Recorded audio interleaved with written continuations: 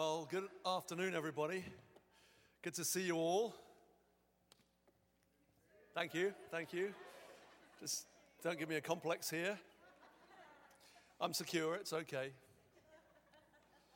I'm happy to see you anyway. Good. Well, I'm excited this afternoon. We want to start a new series that the Holy Spirit has given us. Ash and I, we've been just praying and talking and thinking for a little while, and the Holy Spirit has really been speaking to us probably for most of this year actually about communion, taking communion together and the power, the benefit, the value, the strength, and the meaning of communion. So we're trying to do communion more regularly, aiming to get it, actually to do it every once a day. To celebrate that and to engage with God as an act of worship together. We're working on that, but we wanted to just talk a little bit over the next few weeks about communion, what otherwise would be known as the Lord's Supper, that which was introduced by Jesus just before he went to the cross. And we're really excited about what God's going to bring out in that, in the facets of his salvation, of all that he's won for us, all that he's done for us. And we get to celebrate that goodness. So we're going to look at that 5 different facets of communion. I'm going to start today as communion as Passover and remembrance. We want to look at communion as covenant and forgiveness. We want to look at communion as life and hope for the future. We want to look at communion as fellowship with and feeding on Christ. And communion as loyalty and unity. And so those are the sort of roadmap of how we're going to sort of unpack this over the next few weeks. And as I'm sort of going today, we'll see that as we look at communion as Passover and remembrance, it'll actually unpack all the themes and give some signposts about where we're going to be going for this next season. And we're going to celebrate communion together afterwards as part of our ministry time, okay? So I want you to turn to Luke chapter 22. I'm excited about unpacking some revelation this afternoon about Passover and about remembering. And we're going to read a few verses in Luke chapter 22, and then we're going to go to Exodus 12, and then we're going to come back to Luke 22 at the end, okay? So I want to start in verse 7, just a bit of context. Jesus is about to go to the cross. He's about to give his life as a ransom for many. He's about to fulfill his purpose and his mission upon the earth. It's the moment that his whole life has been building towards. The moment his ministry has been focused on for all of his ministry, focusing on going to the cross, and we're going to unpack that. But look at Luke chapter 22, verse 7. We'll start here. Then came the day of unleavened bread, on which the Passover lamb had to be sacrificed. So Jesus sent Peter and John, saying, "Go and prepare the Passover for us, that we may eat it." Jump down to verse 14. And when the hour came, he reclined at table, and the apostles, or the disciples, the 12, with him, the sent ones. And he said to them, "I have earnestly desired to eat this Passover with you before I suffer. For I tell you, I will not eat it until it is fulfilled in the kingdom of God." And he took a cup, and when he had given thanks, he said, "Take this and divide it amongst yourselves. For I tell you that from now on I will not drink of the fruit of the vine until the kingdom of God comes." And he took bread, and when he had given thanks, he broke it and he gave it to them, saying, "This is my body, which is given for you. Do this in remembrance of me." And likewise the cup after they had eaten, saying, "This cup that is poured out for you is the new covenant in my blood." You know, for many of us, as we come to do communion, it's very easy just to to think about the Lord's Supper. It's called the Lord's Supper all through history, or communion. This is really the introduction that Jesus gave. It's the institution that Jesus gave right before he went to the cross. And it's very easy to come a bit glibly, a bit easily, a bit without really understanding the gravity and the depth of what we're celebrating as a community together when we take communion. It's very easy to think of it as a rite or a passage without any power or meaning. And our intention over this next series is to actually unpack the power and the glory and the goodness and the life that there is in taking communion together. So I'm excited about that. Jesus instituted this communion the night before he was going to the cross. He's got his best friends all around him, his ministry partners. The last 3 years, he's been with them. He's been talking for at least half his ministry about this moment, about going to the cross. And they haven't really understood what on earth he's talking about. They're feeling full of fear, no doubt, feeling a little bit not sure what's going on and not able to understand. But they know that there's this Passover that's here. And it's a Jewish festival. It's an annual festival, one of 3 annual festivals that God commanded through the law of Moses that the whole of Israel should celebrate together. And so Jesus, he's coming to celebrate the Passover, and it's really clear in his mind in verse 15 and 16 of Luke 22. He says, I have earnestly desired to eat this Passover with you. It's been the moment I've been looking forward to. This is a moment that I'm excited about. He says, I've desired it before I suffer, because I know it's the moment that I come into the suffering of what I've come here for. And then he goes on to say this, I tell you, I will not eat it until it is fulfilled in the kingdom of God. Clearly, Jesus thought as he's instituting this meal that he is fulfilling Passover. Why Passover? What is Jesus getting at here? What's the reference to Passover? Why is he talking about this? So I want you to answer that question. We have to turn to Exodus chapter 12. Exodus chapter 12, this is the final moment of Israel as they've been in slavery in Egypt. Yeah, those of you that would know, in Genesis, God sends Joseph and then sends all of the Israelites, his brothers, to Jacob to help them get through a famine. Joseph has great favor with Pharaoh, but 430 years later, when this story is, the Israelites no longer favored by Pharaoh, but actually now slaves, having to make brick for the Egyptians without straw, without a supply, and in slavery and in bound. And Pharaoh, the king of Egypt, will not let them go. And so this story that we're about to read is just so full of meaning for us as we read through it. So I'm going to take a little time just to read through a good portion of this scripture. It's good to read scripture publicly anyway, but it's good also to get the context of what Jesus is talking about. So when Jesus says, I've eagerly waited to eat this Passover, when he's saying this Passover will be fulfilled in the kingdom of God, he's talking about this moment that we're about to read. So the Lord said to Moses, verse 1, and Aaron in the land of Egypt, this month shall be for you the beginning of months. It shall be the first month of the year for you. Tell all the congregation of Israel that on the 10th day of this month, every man shall take a lamb according to the father's houses, a lamb for a household. And if the household is too small for a lamb, then he and his nearest neighbor shall take according to the number of persons, according to what each can eat, you shall make your count for the lamb. Just to pause for a minute, it's really clear that there's meant to be enough for everybody. We'll come back to that. Verse 5, your lamb shall be without blemish, a male a year old. You may take it from the sheep or from the goats, and you shall keep it until the 14th day of this month, when the whole assembly of the congregation of Israel shall kill their lambs at twilight. Then they shall take some of the blood and put it on the 2 doorposts and the lintel of the houses in which they eat it. They shall eat the flesh that night, roasted on the fire, with unleavened bread and bitter herbs they shall eat it. Do not eat any of it raw or boiled in water, but roasted, its head with its legs and its inner parts. And you shall let none of it remain until the morning. Anything that remains until the morning you shall burn. In this manner you shall eat it, with your belt fastened, your sandals on your feet, and your staff in your hand. And you shall eat it in haste. It is the Lord's Passover. For I will pass through the land of Egypt that night, and I will strike all the firstborn in the land of Egypt, both man and beast, and on all the gods of Egypt I will execute judgments. I am the Lord.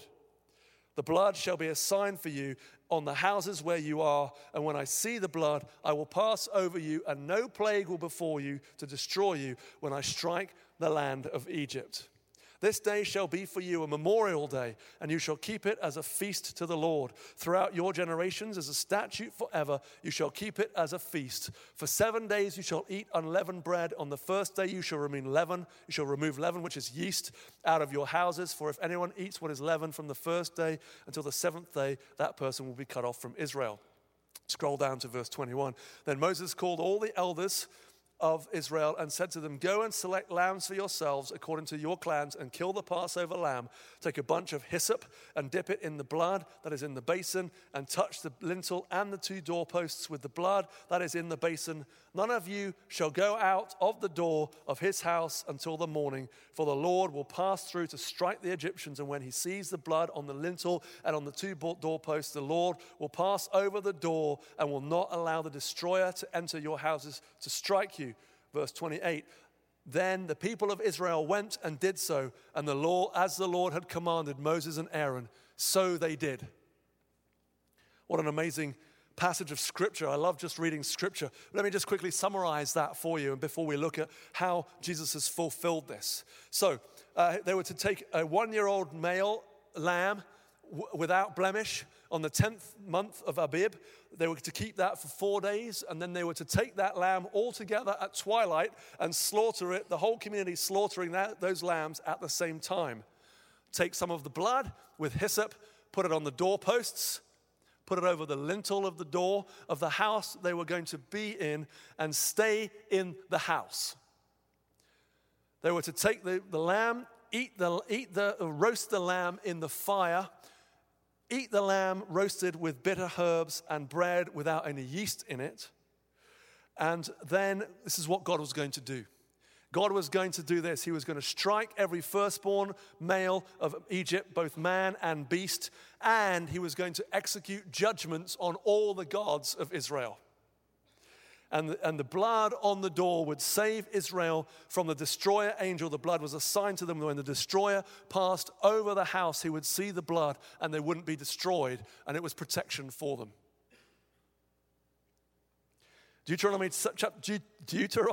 chapter 16, verse 3 commands that as part of the law that the feast would be celebrated every year for this very purpose, to remember the day Israel came out of Egypt. And they were to celebrate it in accordance with those rules and requirements. The purpose there was a moment, the actual Passover itself, which was deliverance and freedom. And then there was a remembrance that was to come of the day of when God set them free. And the purpose of the regular remembering was to keep reminding themselves and tuned in that God is a big, strong God. And he rescued them and set them free, saved them from the power of Egypt. And so the Passover was fulfilled in Egypt through Moses, that first Passover. What God said to the Israelites, they did, and God moved in and they got set free. And actually, what happened was Pharaoh finally let them go. They finally moved out of freedom, out of slavery, and they started to move towards the promised land. You can read in Joshua 4 and 5, the book of Joshua 4 and 5, when Joshua gets to the promised land and he crosses the Jordan River, the very first thing that they do as the people of Israel when they're in the promised land is they circumcise everybody, which is to reestablish the covenant that God had with the people. And then they took Passover together before they went to the battle and destroyed Jericho. The Passover was celebrated in the promised land through Joshua. And now Jesus comes along and says, I'm taking this Passover and this moment of Passover, I am going to fulfill it, not in Israel, not in the promised land, but in the kingdom of God. I'm going to fulfill it in the kingdom of God. And in Hebrews chapter 10, verse 1, it says this: the law has but a shadow of the good things to come instead of the true form of these realities. So first the natural, then the spiritual. What the writers of the Hebrews is saying is that the Passover meal was symbolic. It was a moment that was etched into the history of Israel. It was something to celebrate, but it pointed to a greater reality. The pointing from the greater reality wasn't the blood of of lambs and people getting set free from Egypt. The point of the reality was Jesus coming and what he was about to do. And I believe that the Passover was fulfilled by Jesus going to the cross. And so there's so much to unpack in symbolism of what the Passover means. And so this is when Paul says in 1 Corinthians chapter 5, verse 7, Christ, our Passover lamb, has been sacrificed. Jesus gave himself under the will of the Father to be sacrificed as a sacrificial lamb for us. It wasn't Jesus' just his idea to appease the Father's wrath. It was the Father out of his love sent his only Son. And Jesus came as the Lamb of God. John Baptist, when he first sees Jesus, he points out and he goes, look, there goes the Lamb of God who takes away the sin of the world. He's the Lamb of God. Jesus came as the Lamb of God. He became our true Passover lamb, the lamb that was slain in Passover, fully fulfilled in the death and the burial and the resurrection of Jesus Christ. And he's the spotless one. So the lamb had to be spotless, but Jesus came full of grace and truth, full of integrity, without sin in any shape or form. No sin in his actions, no sin in his speech, and no sin in his thought life. Perfect, without spot, without blemish. You know, Jesus in Matthew 5, in the Sermon on the Mount, he says, the law says don't do this, that, or the other. But I tell you, even if you think those things, you've committed sin. Therefore, Jesus, in his perfection, didn't even think sinful thoughts. But he came as the perfect sacrificial lamb for us. Why is that important? Well, God had created Adam and Eve for purpose. And you could say that Adam and Eve owed God a debt. The life that God had created them for, the purpose that God had created them for, Adam and Eve owed God. But because Adam and Eve fell short and now sin was dwelling on the inside of each one of us, there was no way that we could live the perfect life and fulfill the purpose that God had for each one of us. Right? So Jesus had to come. God had to step into the situation and come in the human form. The God who had been the Word of God, the eternal Son, stepped into our world, born as a baby, Virgin Mary, lived the life that we could not live, a perfect life. It's important that he lived a perfect life because his perfect life on the cross became yours and my perfect life. And so when the Father, Jesus lived, God as a human lived the perfect life that man owed God, but that man could never fulfill because we were full of sin. But Jesus came to live that perfect life, that your life and my life would stand before him spotless and holy and blameless and without reproach because of Jesus' life credited to our account. And the Passover lamb, Jesus was slain as the Passover lamb, spotless, but yet slain for the purpose of this, for the purpose of covering, and for the purpose of protection, and for the purpose of forgiveness, and for the purpose of healing. Just like the Israelites had to put the blood with hyssop on the doorposts and stay in the house, Jesus has become our covering, that our lives have been covered by the blood of Jesus. When we're celebrating communion, what we're celebrating first and foremost is the Passover lamb has been slain. And we are now living under the new covenant of God's goodness and God's grace, full of his righteousness, full of his joy, and no longer under sin and condemnation, but free. It's glorious.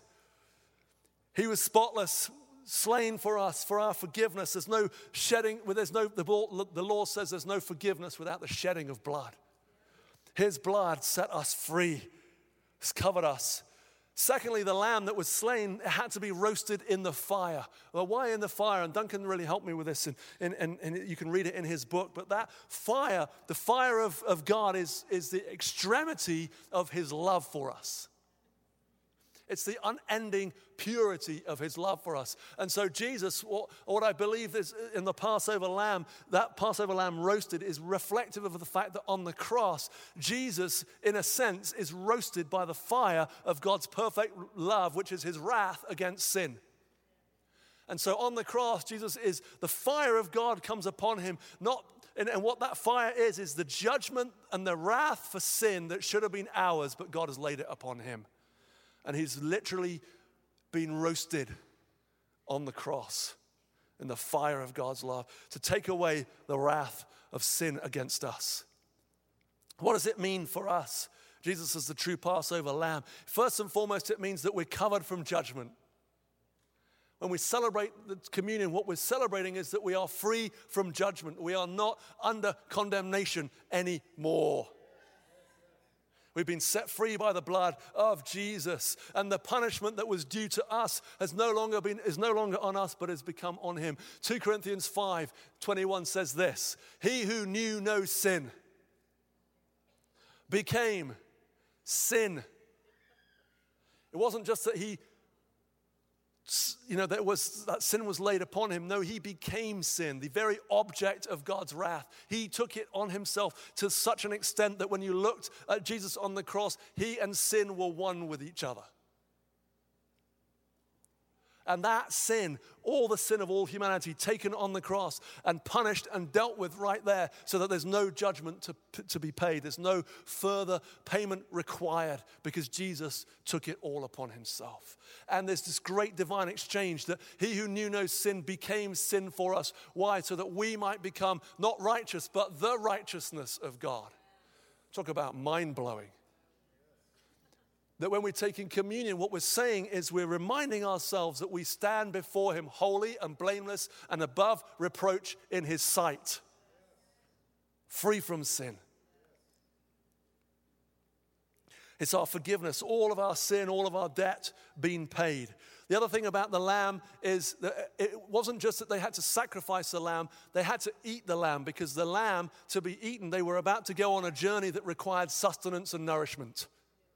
And so they eat the lamb full, and then they go out on their journey. And the Passover lamb, Jesus is the Passover lamb, and why we eat the bread is that it's actually nourishment and life to us. You know, I don't believe that, as some of the Catholic Church would preach, that the bread actually becomes Jesus' body. But I do believe that when we partake of the bread, symbolic of Jesus' body, what is being released to us is in the Spirit is life. And when I say life, I'm not just meaning the opposite of death. I mean purpose and provision and joy and peace and energy and mission and righteousness and purity and holiness. It's the life of Christ, the substance of Christ being indwelt and being taken in and nourishing our bodies. And then the third thing I think is just important to pull out of this Passover lamb is that they were to stay in the house, having eaten it, having put the blood on the doors. Don't go anywhere else. Stay in the house until further instructions. Because a destroyer was passing over. And so to me, that is also a call to stay in Christ Jesus. Not to follow the law, not to think about our own ability, not to think that we can somehow please God. No, we stay in Christ Jesus. Our lives are hidden with Christ in God. Stay in the house of Christ. Abide in Christ. Don't go anywhere else, because that is where life is. He's our Passover lamb that's overcome, that's taken away all of our judgment and our punishment. Secondly, Jesus has become our true bread. You know, the unleavened bread that they were to eat as part of the Passover, the bread that we take here, is the symbolic of Jesus becoming the true bread of heaven. Jesus said, John 6, that he is the bread of heaven who gives his life for the world. And it's important that it was unleavened, because Jesus, as I've just outlined, he was the spotless lamb, but the leaven actually is symbolic of evil. It's symbolic of being tainted with the world. Jesus untainted with the world, without sin, and then the bitter herbs is the suffering. What does that mean for us? It means that we have freedom from the indwelling sin. Because here's the problem with Adam and Eve. When Adam and Eve disobeyed God and ate of the fruit of the tree of the knowledge of good and evil, that sin became indwelling within them. It became part of their identity. It became part of who they are. For each one of us in all of humanity, there's this problem that we have called the flesh or sin that's on the inside of us, that's indwelling in us, that even if we want to do the right thing, we can't do the right thing because there's always leaven in the way. But Jesus comes as the unleavened bread, and he makes us into unleavened bread. In fact, Paul says in 1 Corinthians 5, 7 and 8, we really are unleavened. If anyone's in Christ, he's a new creation. The old has passed away. What's the old? The old sin nature has passed away. And we are now new creations. And then Paul goes on to say, don't eat of the old leaven of malice and evil, but eat the unleavened bread of sincerity and truth. Jesus' death is our death. The purpose of us dying is because of the power of sin on the inside of us had to be put to death, so that which was indwelling and had power over us no longer had power over us, and we could get free and we could get set free. As we eat of the unleavened bread, we're declaring we are free from sin. Our fundamental nature has changed. We are no longer slaves to sin, but we are now slaves to righteousness. We've gone from having a battle with sin that we could not win because every time we wanted to do the right thing, sin would pop up and cause us to do something else, to a battle because we're full of the Holy Spirit and the righteousness of Christ, to a battle that we cannot lose.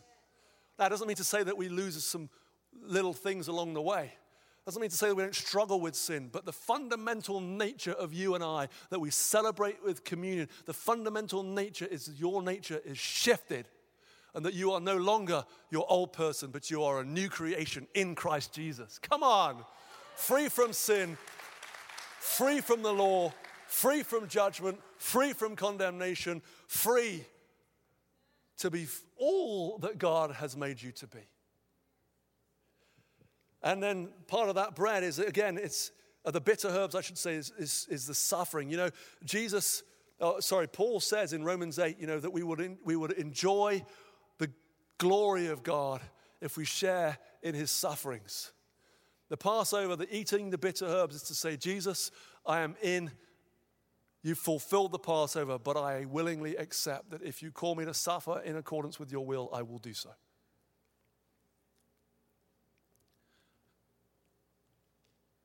And again, then there's feeding and then there's nourishment. So Jesus has become our Passover lamb to set us free. He's become our true bread, unleavened, so that we're without sin on the inside of us. And then he's become our deliverance.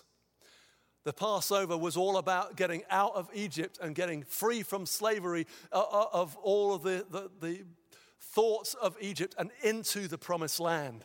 The Passover, Jesus fulfilling the Passover, is to take us out of our spiritual slavery to sin and to the devil and to the world, under the power of this world.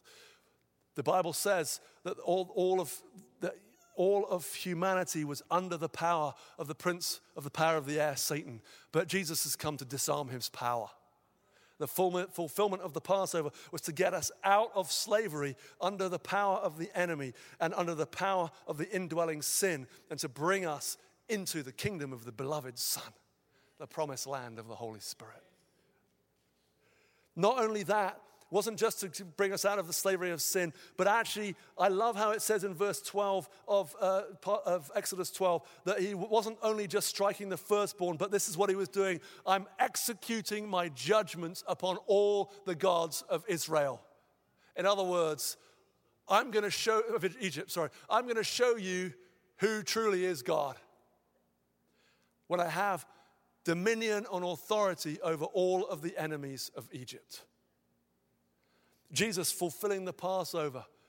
The Bible, we can see from various passages, I believe, that Jesus, when he was crucified, when he died, he went, having got the keys of death and Hades, because he says that in Revelation chapter 1, he went into Hades, which is the place of the underworld where the people who hadn't yet heard the gospel were, where the enemy was, the place of darkness. And he comes in with the keys of death and Hades, and he unlocks Hades, and he preaches the gospel, and he brings light into the place of darkness, and he takes all the captives that are held captives, and he sets them free, and he brings us out of that dominion, out of that place of slavery, under the power of the enemy, and brings us into his kingdom of love.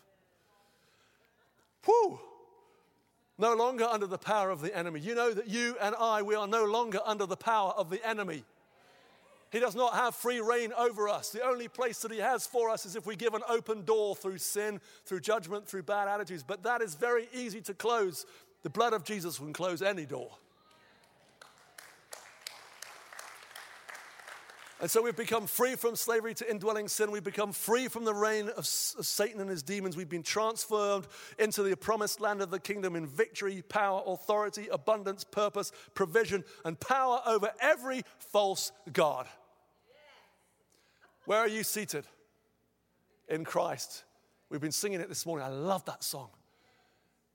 We're learning how to be seated, live in the reality of where we already are, which is seated with Christ in heavenly places. It's not that we're triumphalistic. It's not that everything just goes swimmingly and I don't have any challenge. No, it's just when I have a challenge, I overcome because of Jesus, because of the blood of Jesus, because of the power in his blood. Sin has no hold on me. The devil has no hold on me. The only hold is the hold that I allow him to have, because I don't understand what Jesus has done for me in the Passover and fulfilling the Passover. A couple of other effects before we look at the remembrance and move into taking communion together. The other effect is that the Israelites had to eat it together. In other words, there's unity. Paul goes on to say, and we'll look at this in another time in 1 Corinthians 11, where there's disunity actually leads to judgment upon the people of God because they're eating communion without discerning the body. There's a moment for each of us as we come to communion, as we remember what God has done, that we're discerning the fact that it's not just for me personally, but it's for all us together. And therefore, we need to recognize each other and stand in unity together. When we take communion, we're celebrating union and reconciliation. Reconciliation with God, reconciliation with others, irrespective of creed, color, race, political persuasion, or any other thing that would currently divide us. And then the final thing is the pledge of loyalty. Inside the house, what they're saying is, I'm standing for Israel. What they were saying was, I'm standing for Israel. I'm not outside the house in Egypt. And there's something about taking communion for us, which is actually a pledge of our loyalty that says, I'm standing in Christ Jesus. This is who I stand for. I am loyal to him and loyal to him alone. And we're to do it regularly to remember. So let's turn back to Luke chapter 22. We're to remember. Paul says, every time we take communion, what are we doing? We're proclaiming the Lord's death until he returns for the ultimate victory. Because what we see now is the fulfillment of Passover in the spiritual realm. We have not yet seen the full manifestation of what Jesus has won for us in putting all of his enemies under his feet. But then, so let's come back to Luke chapter 22 and verse 19. He says, do this in remembrance of me. The root word of remember is to bring to mind. It means deliberate recollection done to better appreciate the results or the intended effects of what happened. Active, self-promoted recollection, especially as a memorial. You know, I used to play sport quite a lot when I was younger. In fact, I played field hockey, which in England is a game for guys as well as girls. Actually, I had more injuries playing field hockey than rugby, but anyway. And I remember, I played for university, and how many of you people, I'm going to say guys, but probably, I don't know if girls do the same as this, but I can remember certain moments, even though I played my last game of hockey 24 years ago, I can still remember some of the goals that I scored. Am I right, guys? That shot that you took, I remember playing for university, and I can even picture it right now. I can picture the moment where I scored a goal against the England goalkeeper. I'm like, whoa, this guy's the best in the country, and I just scored a goal. I remember that. That's something I'm holding on to. I can recollect back to age 13. I can recollect back to age 11, the good moments and the bad moments of my hockey or my rugby career. Right? I just remember them. They sort of come back. I would say basketball. I suck at basketball because I've got no good memories of basketball whatsoever. That's why I like hockey, right? What Jesus is saying here is bring to mind, remember all the benefits. Remember what I've done. Remember the intended effects of what I've done. Take it as your own. Experience it, enjoy it. Don't just remember it from the point of view of, oh, that was good way back then, but actually take it into your life right now and remember it as no, that wasn't just for then, that is for now. This is who I am. Actually, in Hebrews chapter 10, verse 3, the word remember is used again. And it's used in this context. The writer to the Hebrews is saying, in the legally required sacrifices, There is a reminder of sins every year. In other words, the whole system of the law was set up that the ancient Israelites would have to, every year, coming up to the Day of Atonement, actually, where they would remember their sins and then make atonement for those sins. Every time, the very nature of having to make a sacrifice reminds you that you're not pure and you're not holy, that there's sin in your life. Here's the thing, that Jesus came because he's fulfilled the Passover. There are no more sacrifices required. There's no need to remember sin. There's no need to go over and over the consciousness of your sin, reminding yourself that you're a sinner. Why? Because Jesus has already made you righteous.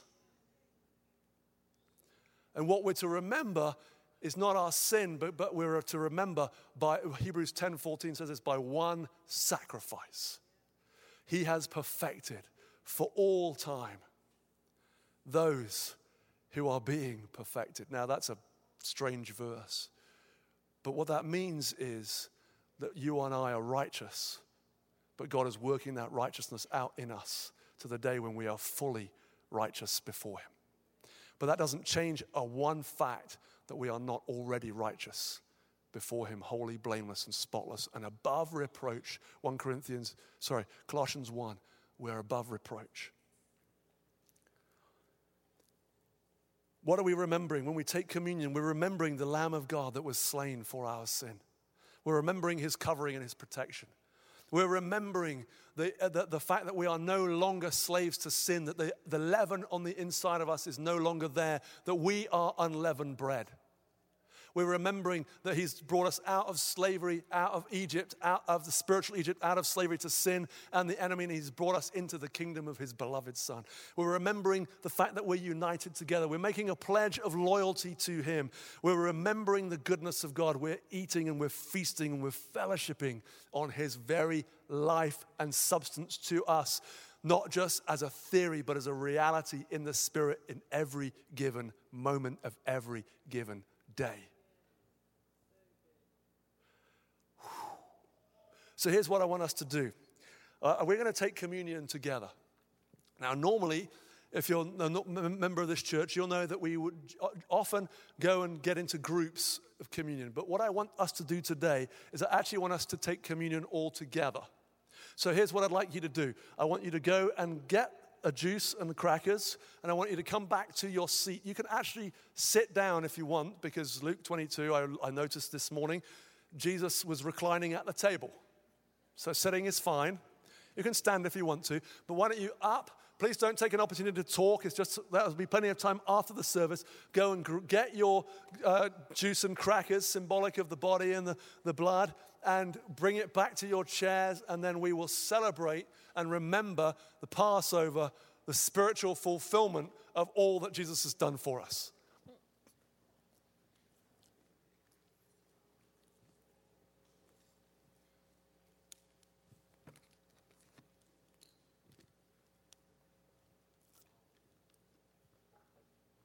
So come back to your chairs when you have it.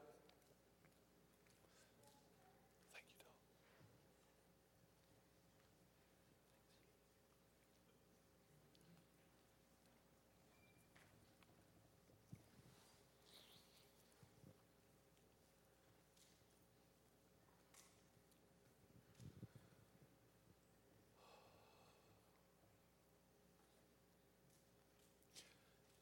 You know, when we're to remember, it's not just to remember, this was a nice event that happened 2,000 years ago.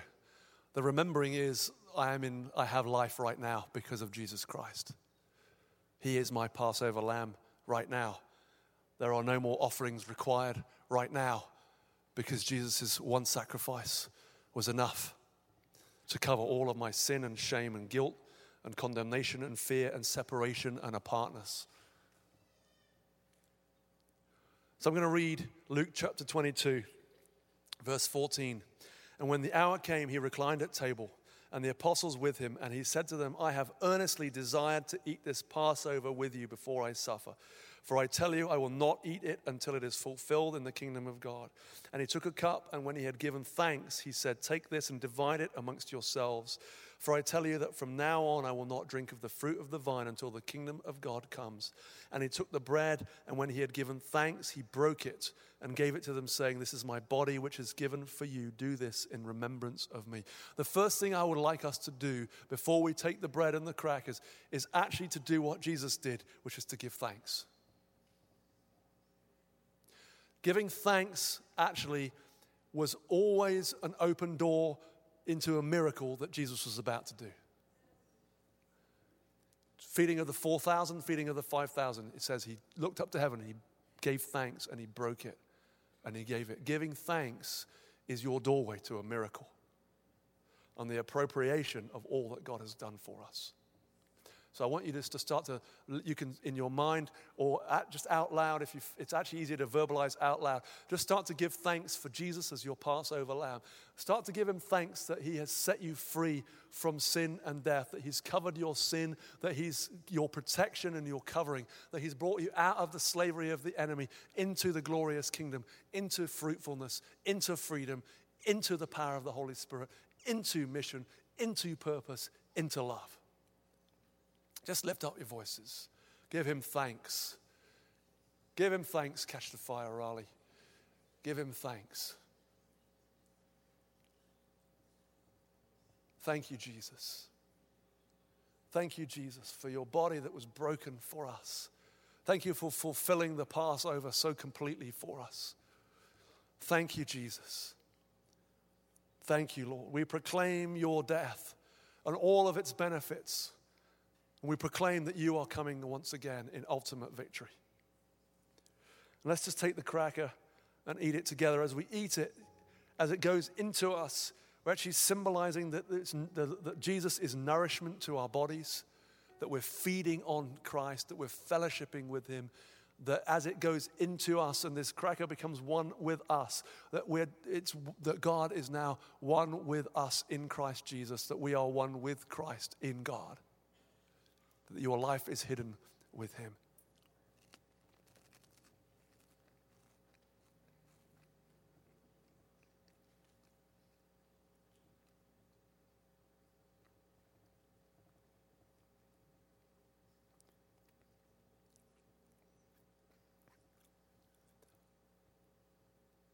And thank you, Jesus. Let's take the wine together, the juice together. And we do this in remembrance of you, Lord, not as something far off, but as life to us in this very moment, that you are continually conferring the life, the righteousness, the good life, the perfect life of Jesus to our account. And as we take this juice, we remind ourselves of the effect of the blood of Jesus, which is to put us into a position of adoption as sons, in a horizontal position, unable to do anything about it except receive that position of sonship and perfection in Christ Jesus.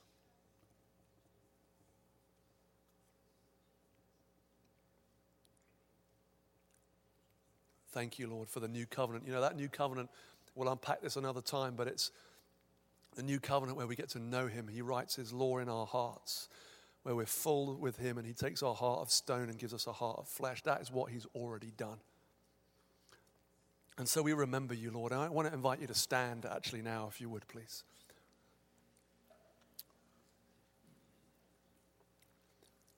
And if you feel comfortable with this, I want you to lift up your hands and just start to worship him. Say, thank you, Jesus. We worship you for your sacrifice, for your goodness, for your kindness, for your mercy. Thank you that there are no more sacrifices required. There are no more sacrifices required.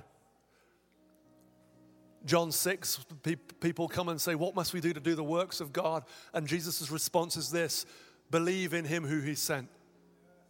All you need to do is to believe, to stand in Christ, to remain, to abide in the power and the majesty and the protection of Christ Jesus. You are seated with him in heavenly places. You are seated with him right now in heavenly places, full of power and authority, full of victory, full of the authority of heaven, carrying the voice of God. The Lord woke me up this morning as I was preparing. He took me to Psalm 29. Psalm 29 is all about the voice of the Lord.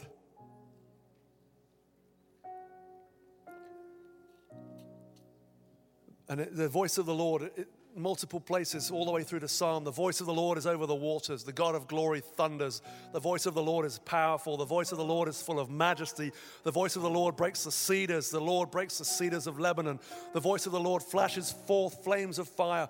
The voice of the Lord shakes the wilderness. The Lord shakes the wilderness of Kadesh. The voice of the Lord makes the deer give birth. The voice of the Lord strips the forest bare. And in his temple all cry, glory. And because we're in Christ Jesus, God has given us his voice to use in accordance with his will, but carrying the same power and authority. There's a couple of things I feel like the Holy Spirit is just saying. The first thing, Dominic, in the first service, he had this sense that, and it came over and over and over again, that there were some people, at least one person that had been struggling with prostate enlargement. Maybe it's pre-cancer, maybe it's prostate cancer. The Lord wants to bring healing right now by the blood of Jesus. And the other one was blood disorders. The Lord wants to give you a blood transfusion to bring the blood of Jesus to set you free from that blood disorder. The third one was tinnitus in the ears, or something to do with the ears. And to be honest, any sickness in our bodies has already been paid for and won by the blood of Jesus. So if that's you and you're struggling with any sickness right now, I want you to put your hand up and wave at me. Okay, church.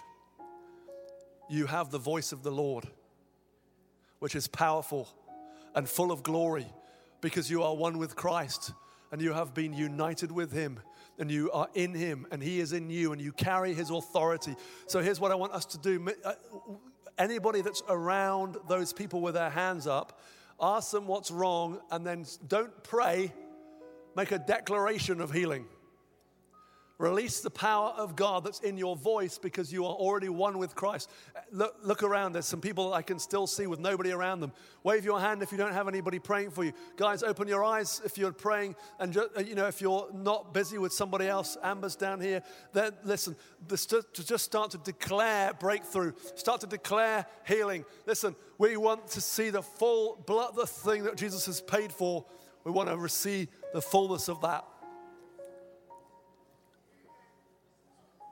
All the curse of Egypt comes off you now in Jesus' name. All the curse of sickness comes off you now in Jesus' name.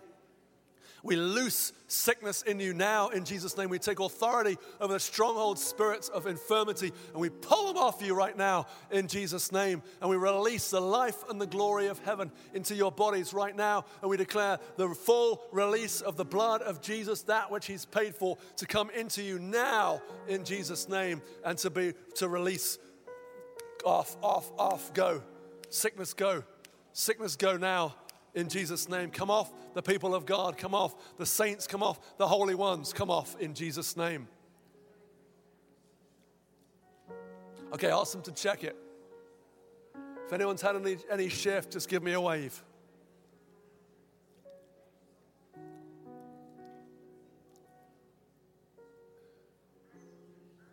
Okay, keep declaring it. This is the next thing I really felt like God wanted to do.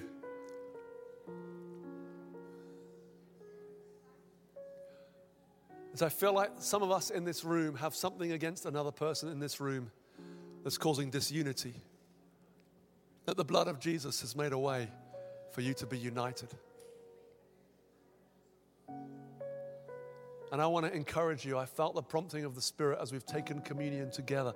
I want to encourage you to be reconciled. Duncan shared last week about going, if your brother sins against you, go and tell him and be reconciled. Matthew 5, Jesus says, if you know that someone has something against you, leave your gift at the altar and go and be reconciled. There's no escape. Be reconciled. Let the blood of Jesus bring you reconciliation.